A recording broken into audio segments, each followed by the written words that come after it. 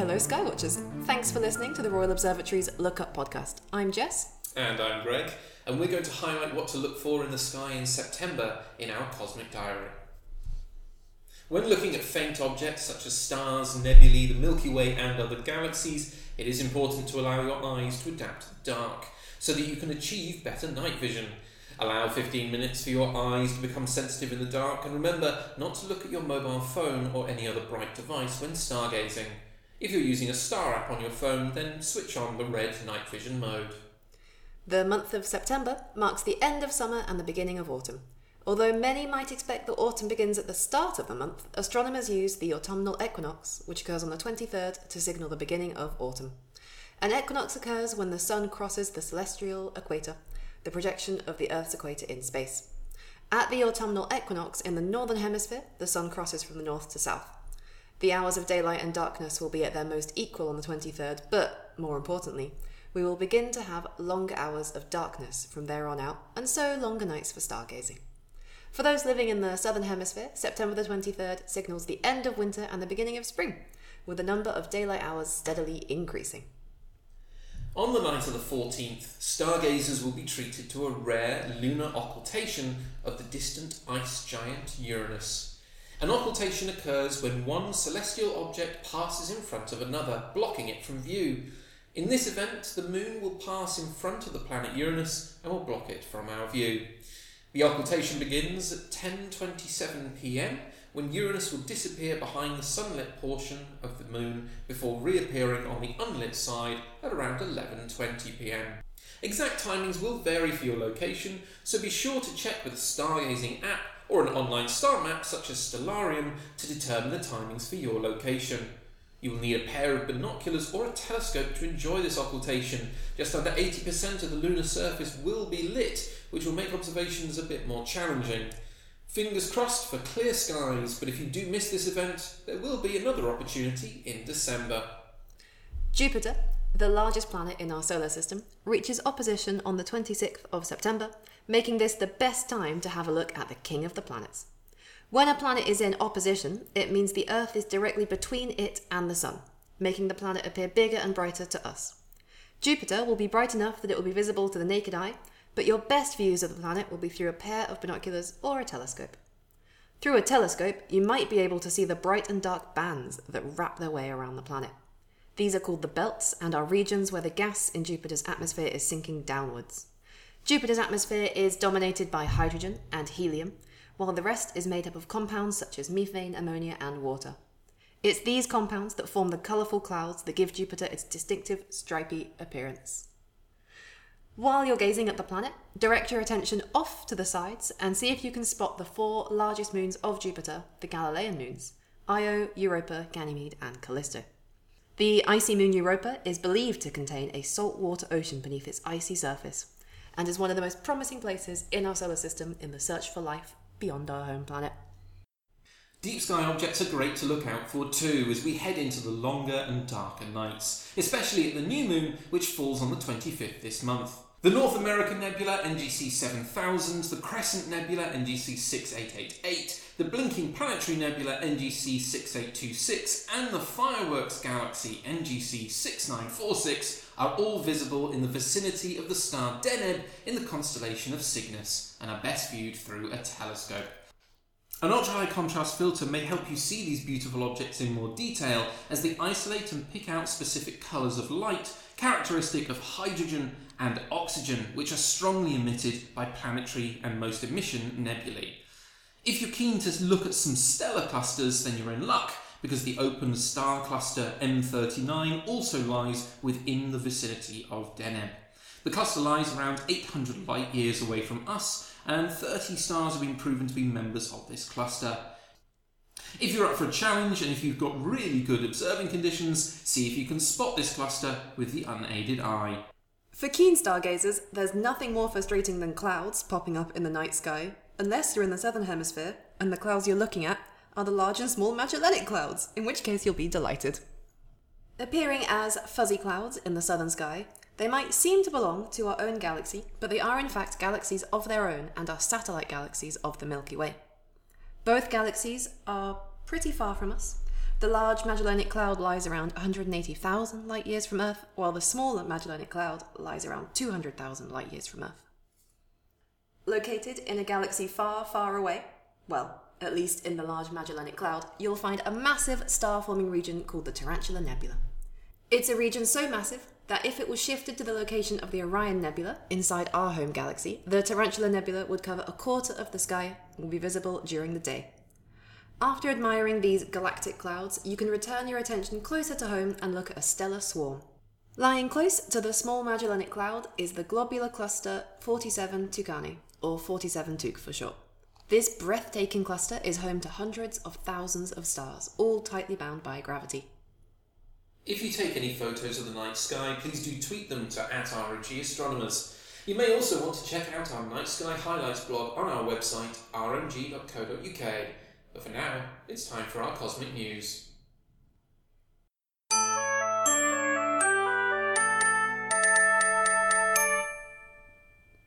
All right, well, it's now time for the cosmic news section of our podcast. And joining us today is Greg, who is back after a more than 2.5 year.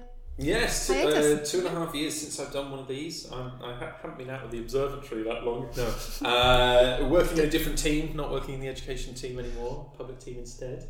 But yeah, it's been quite a while, so I'm very, very glad to be back to do one of these podcasts with you. Brilliant. Welcome back. So shall we quickly go over the results of last month's poll? Oh, absolutely, yes. I'll be very interested to hear. Go on. So last month, myself and Jake were talking about the James Webb Space Telescope. We did just the one news story because it was such a big news story. And instead, we asked everyone to vote on their favourite image of the images we spoke about. Ah, fantastic. And I can reveal that by a massive margin, it was the Carina Nebula. Ah, interesting. Yeah, very, very colourful, absolutely beautiful, and fantastic to compare against the Hubble Space Telescope image of the same place and see how much has improved in that image. No, absolutely brilliant. Yeah, very good choice. Not that it was a bad choice with those set of images. That's true. I do think the Carina Nebula was one that I was describing, so even though we weren't competing, I'm going to take it as a win. Of course. Yes, so that's 1 for me, 0 for Jake. But yes, they were all beautiful images. So, what have we got in the news this month? Do you want to go first? Yes, I would love to go first. And what I wanted to talk about this month is liquid mirror telescopes. Liquid mirror telescopes. Those are alien to me. What are liquid mirror telescopes? So liquid mirror telescopes are telescopes that rather than having a solid mirror made of glass or mirror, rather than having a solid mirror, have a mirror which is liquid. So this is a news story about a new liquid mirror telescope that's just opened in India, but the concept of them has been around for a while. Isaac Newton was actually the first person to note that if you have a container of liquid and you spin it at just the right rate, it will form itself into a little parabolic dish, which is the perfect mirror shape for a telescope. He, because of the technology at the time, couldn't make a telescope out of it, but he did note that it could happen. The first person to actually successfully make a working model of a telescope using this method was called Henry Skey. He was born in Britain, but emigrated to New Zealand and did this work in New Zealand. That was in the 1800s, in 1872. It's quite a while ago. Yeah, it didn't work particularly well, but he did make a test model of it. And so you spin any dish of liquid, it'll form this parabolic shape. You can try it at home if you like. You might make a mess. But obviously for a parabolic dish to reflect light, it needs to be shiny. So you can't use just any liquid. What they tend to use is liquid mercury. Mercury, yeah. That would make sense. Yeah. Mm-hmm. Which reflects light almost as well as silver. Oh, fantastic. Oh, yeah. Okay. So you need to have it rotating at a perfectly constant rate. And you need to be in a sort of place with no vibrations. Because if you knock it, it'll ripple because it's a liquid. Yeah. But yeah, so because they're so challenging to work with, it's not a technology that's really had much done on it compared to real mirrors, solid mirrors. I mean, I can already see a bit of a potential design flaw, which is presumably these things have to stay perfectly level. Because if you try and tilt your mirror off to one side in order to try to look at something elsewhere in the sky than directly overhead, all your liquid's going to end up on one end of your device, and that's not going to work, presumably. That's true, yeah. And at some point, all your liquid mercury will spill out onto the floor, and it's a bit of a health hazard. So it is a telescope. It's a telescope that can only look straight up. Right. Yes. But there are advantages to that sort of telescope. They are incredibly cheap compared to similar sized solid lens or solid mirrored telescopes. No need for a mount, basically. Yeah. Or at least no need for a mount that can move. Yeah, because it can't do any tracking. They work out sort of like a fraction, like about 1% of the cost of a standard telescope of the same aperture size. But they are cheap and they're fairly simple to build once you've got the concept down, and really once you've got a good location for it as well. So this new telescope, it is 4 meters wide and it's going to be in the Himalayas, away from any kind of human interference. So there aren't roads with lorries going past to give you all the ripples to ruin your nice, smooth, reflective surface. And it's 50 litres of mercury they've got in this big sort of spinning dish. That's quite a large amount of mercury. It is, yeah. It's I looked up some videos of it in action, and it is very satisfying to watch. Sure. I would recommend it. It's very soothing. Oh, good to know. I'll look it up later. So, a telescope that can only look directly overhead, at the point called the zenith, directly over our heads. What would you use a telescope like that for? This one is going to be focusing on transient objects. So it can only look directly overhead, but each night it can look at the same patch of sky again. And it's planned to be a 5-year project. And so it can compare one night sky to the next and look at objects that may have appeared or disappeared. So it's focusing on supernova. Oh, that's amazing. Yeah, absolutely brilliant. It is very cool, yes. And so there have been a few in the past. The biggest one ever was 6 meters wide. It was in Canada. And again, it was built for only about £1 million, I believe. That's considerably cheaper than almost any professional grade telescope that you'll find out there, with the exception of ones which have basically been made out of sort of bits that have been bought without being sort of designed for purpose. They're sort of bits that were bought off the shelf, as it were. Like a scavenged telescope. Yeah, exactly. Yeah. Yeah, and this one, even in this quite complex site in the Himalayas, and the project has had quite a few delays due to COVID and due to other complications. Only £1.6 million from start to finish, the cost of the telescope, this 4 meter wide telescope. So they are cheap. Absolutely. It may sound like a lot of money, but compared to almost any other project out there, that's remarkably small. And there have been suggestions about other uses of these liquid mirror telescopes, including taking them to the moon. Okay. Taking to the moon. So what would be the purpose of putting one of these on the surface of the moon then? Well, a telescope on the moon would be useful for a number of reasons. The moon has no atmosphere to get in your way of what you're observing. It has no light pollution or no pollution of any kind, because there's no atmosphere up there. It's not seismically active in the same way the Earth is, so you haven't got any vibrations of that level. So a few people have suggested putting a telescope on the moon, particularly putting a very, very large telescope on the moon. Yeah. Obviously, we'd have to take the telescope to the moon.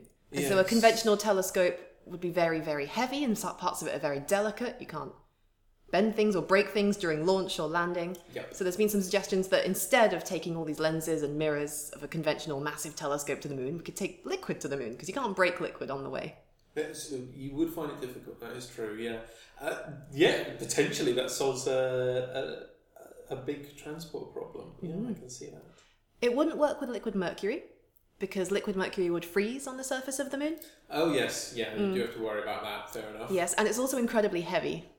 Yes. True.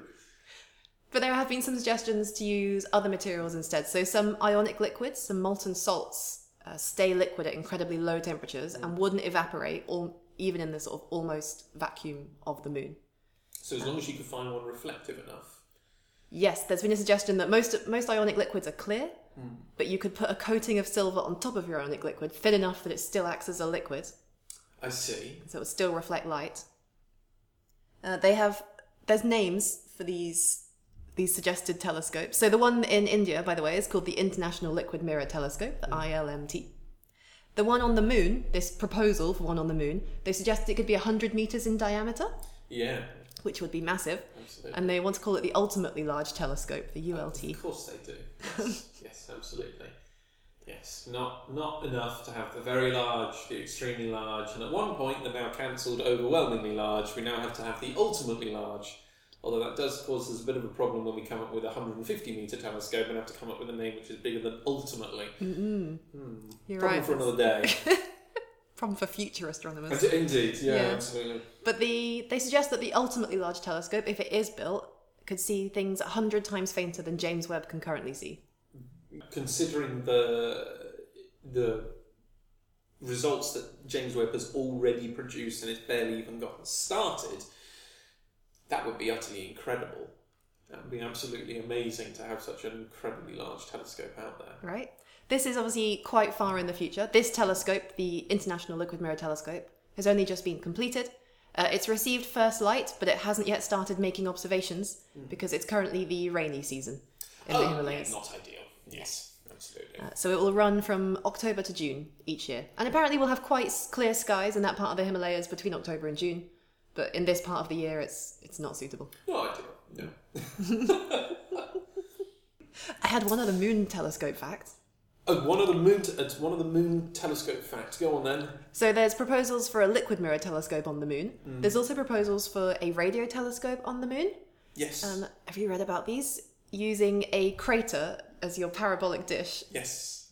Which I think is just so smart. So they were suggesting taking like a sort of a net, basically, and having it being deployed by robots and laying it gently over a crater that's the perfect depth and width, so it makes a nice parabolic shape, and then you've got...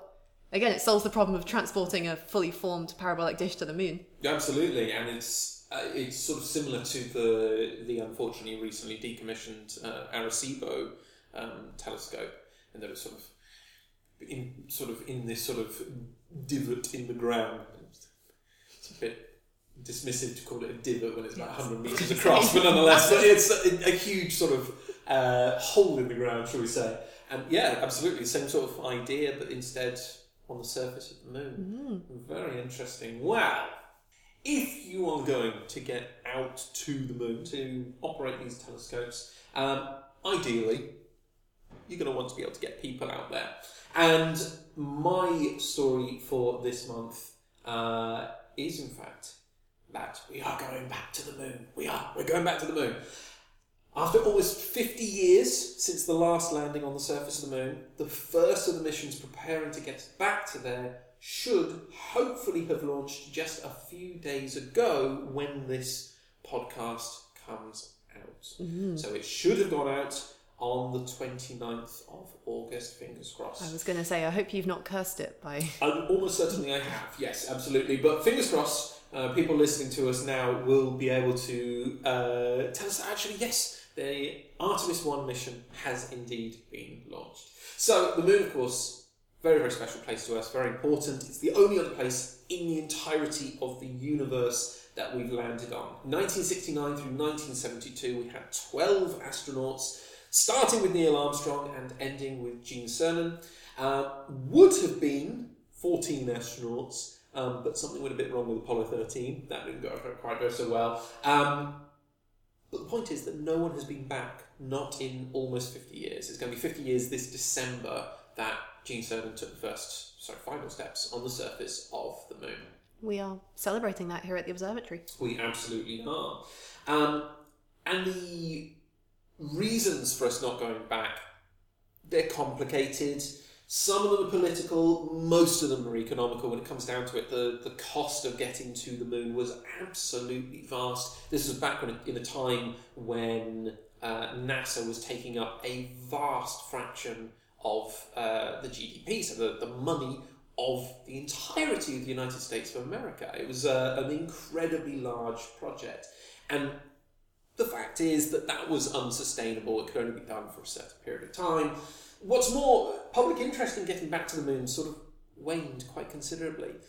The Apollo 11 launch was one of the most, if not the biggest television event ever. But Apollo 12? Apollo 14? Apollo 17? Barely anyone was watching. And that's a real shame, because incredible things were still happening on the surface of the moon. It's kind of ridiculous that it was old by the time we went there for the 6th time. That seems a bit ridiculous. But at the same time, from the public's point of view, we'd kind of been there, done that. What was the point? Now, the fact is there are lots of other reasons to go back to the moon. And it's been on the cards for an extremely long time that we do go back to the moon. And finally, it's going to be happening. So, the mission that's going out, from our point of view, 2 weeks, from your point of view, hopefully listening, a few days ago, that is Artemis 1. These are the Artemis missions. This is the new Apollo program, as it were, to get back to the surface of the moon. There are lots and lots of different stages to these missions. A lot of testing has already occurred on the ground. This is going to be the first launch, and it's a big one. It's jumping quite a bit further into the process than Apollo did. Apollo was slightly more baby steps, perhaps understandably. This one jumping right into, not quite the deep end, but pretty close. There aren't going to be any people on this one, so this is going to be an uncrewed mission. And actually, as we are currently speaking, as we were recording this podcast, Artemis 1 is currently sat on the launch pad. No way. Yeah, absolutely. Now, this is part of a dress rehearsal. This isn't actually the direct preparation for the launch yet, but still, dress rehearsal at the moment, occurring right this very moment, for the expected launch on August 29th. Now, this mission is going to last almost a month, which is a very long time for any of the Apollo missions. None of them lasted that long. It's going to launch from the Kennedy Space Center and head out almost immediately across to the moon. Something that will take about 3 to 4 days in order to get there. Once there, it's actually going to dive all the way down to only 100 kilometers from the lunar surface. Basically a test run for what would happen were the module with people in it actually going down to the surface. So this is simulating the last approach just before the crewed module gets dropped down to the surface. And then it's going to spend a week in a wide orbit around the moon before it eventually returns back another 3 or 4 days, splashing down in the Pacific Ocean about 25 days after originally launched. Now, it's launching on the Space Launch System. Now, there have been all sorts of different rockets and various different new systems that have been created over the course of the last few years, many of them by private companies, so people like SpaceX, that have been creating bigger and bigger and bigger systems. Now, some are focusing on reusable systems in order to try to keep costs down. That's what SpaceX is currently going with its Falcon Heavy and that sort of thing. Whereas the Space Launch System is instead going for a non-reusable system. So it's launched once and it's done. And it's been developed by NASA since 2011. This is the most powerful rocket that NASA has ever built, considerably more powerful than the Saturn V, about 15% more powerful, than took the Apollo missions out to the moon in the first place. Now, the Space Launch System has had problems. It's about 5 years overdue at the moment, and well over budget. Now, this is not that unusual, unfortunately, for space missions. No matter how well you plan, space missions always end up being over time, over budget, just because it is so incredibly complex a system to produce. And there were some concerns that the Space Launch System would actually not be prepared in time, and thoughts about whether it was going to go on a different launch system, but when it came down to it, really the Space Launch System was what Artemis was designed for. And it seems to have just managed to get in under the wire, so it is going to be launching on the Space Launch System as planned. Now, the Artemis missions are a whole range of different missions, just like the Apollo missions were. There are going to be quite a lot of them. And the future missions include Artemis 2, which is going to be the first time that people were actually going to be on one of these missions. That won't be a landing, it will be a flyby, and then bringing them back to the surface of the Earth. It's going to be Artemis 3, which is going to be the first one that actually lands on the surface of the moon, and that is planned for 2025. Another thing which is intricately linked with the Artemis missions is the Gateway system. So this is the Lunar Gateway, which is a small space station that's going to be placed in orbit around the moon. The idea of this being that the systems that actually get down to the surface would actually be potentially launched from the Gateway instead of from Earth and then direct to the moon. Again, there are concerns that might not be a great way of doing it. What exactly to gain from having a Lunar Gateway that you don't get from just doing a direct mission? But there are reasons why NASA has gone in that direction. And that's expected to be launched in 2024 with various different additions made to it, just like the International Space Station was over the course of several years. Now, I'll be honest, I actually have my doubts about this mission. Greg, you can't say that. I know. I was, until very recently, quite sceptical that the Artemis missions would actually be able to get to the moon by 2025. I figured that was a very small timescale for what is an absolutely massive project. It looks like I was wrong to be sceptical. It looks like it is actually going to be achievable, and it looks like humans may actually be walking on the surface of the moon in about 3 years' time, which is really very impressive. There are a few things about the Artemis missions that are sort of fixing, shall we say, some issues with the Apollo missions. The Apollo missions were crewed almost entirely by test pilots, mostly from the armed forces originally. And that means that there was a strong bias, particularly given we were in the 1960s in America, there was a strong bias towards white men. And that means that there have been no women and no people of any other ethnicity that have actually walked on the surface of the moon. Mm-hmm. And that is a massive shame and should not have occurred. There were reasons why it occurred, but they weren't all good ones. This is going to be sorted this time. So the first women, the first people of other ethnicities are going to be going to the moon as part of the Artemis missions. The diversity has been considerably changed in this particular set of missions, which is very, very much for the best. One thing that you might be wondering is exactly what people were thinking in 1972. Why are we bothering to go? What's the point in getting to the surface of the moon? And one of the main sort of long-term aims of the Artemis missions and missions beyond that is the establishment of a semi-permanently crewed lunar base with the intention of allowing for scientific exploration to occur on the surface of the moon constantly with humans, which is far, far, far more efficient than any robot that we can send. When you send missions out to Mars, for example, the rovers that are on Mars at the moment, Curiosity, Perseverance, it takes them 10 years to do the equivalent of a marathon.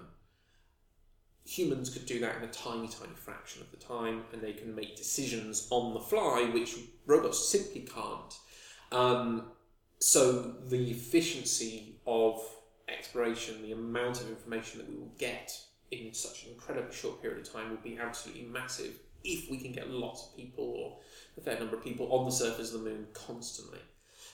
And of course, going to the moon, our nearest neighbour, is a stepping stone to going to other places. So the Lunar Gateway and the Lunar Base might well be launching places for missions out to Mars. Mm. Now, we are probably still a few decades off doing that. Again, this is my sceptical side coming out, saying, let's be honest, we're probably still 30 years off landing a person on the surface of Mars.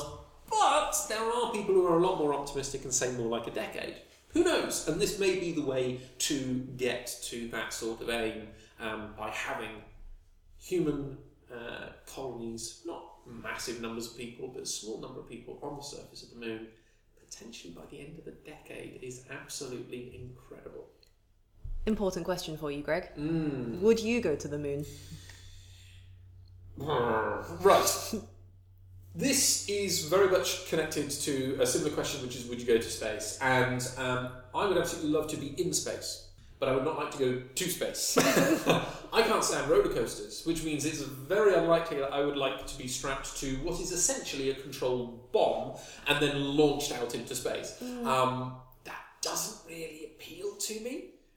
Being out there would be absolutely amazing, but it's the commute. Let's be honest, it's the commute. We don't want to commute. I think I have similar feelings because I get very claustrophobic, and some of these launch vehicles are very tight. Very small. It's very small. Yeah. If I could be unconscious, you know, they could knock us out, pop us in the launch system, and then wake us up when we're in space. Brilliant. Yeah, lovely. So I would also go to space, but yes, it would be a struggle. Yes. Another question for you, Greg. A more sensible question. Aside from us going to the moon. So when they do return to the moon and they have this crewed space there, what sort of science experiments will they be conducting? What are they looking at?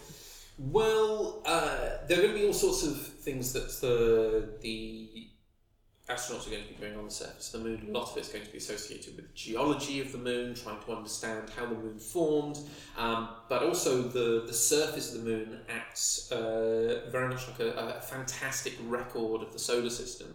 Because it doesn't have wind, it doesn't have rain, it doesn't have all of the normal processes that mess things around on the surface of the Earth. Its surface is a bit like a sticky trap, which has held on to a record of everything that's happened in the solar system since its formation about 3.8 billion years ago. So it's a way to potentially study how the sun has changed over time, how the environment of the solar system has changed over time, all sorts of things like that. But we don't actually have to wait even until the crewed mission in order to actually have some science coming back from this. Because in place of all of the additional weight that would be required to take people up into space, a large number of CubeSats are being sent up in this Artemis 1 mission, going to be launched out into space with the intention of doing some science experiments to sort of... engineers, when they're sending things out into space, they want to be as efficient as they possibly can be. And if they've got some weight left over, why not cram some more science experiments in and get our money's worth, as it were. Fair enough. It's a lot of work getting anything into space. Absolutely. You might as well use it properly. Indeed. So yes, that is our 2 stories for this month. Fantastic. So we have our liquid mirror telescopes, which are insane, or the return to the moon. Okay, well, that's all we've got for you this month. Just a reminder that we will be launching our Twitter poll when the podcast goes live at the start of September. So go to Twitter at ROG Astronomers and vote for which news story is your personal favourite for this month. And remember, of course, to keep looking up.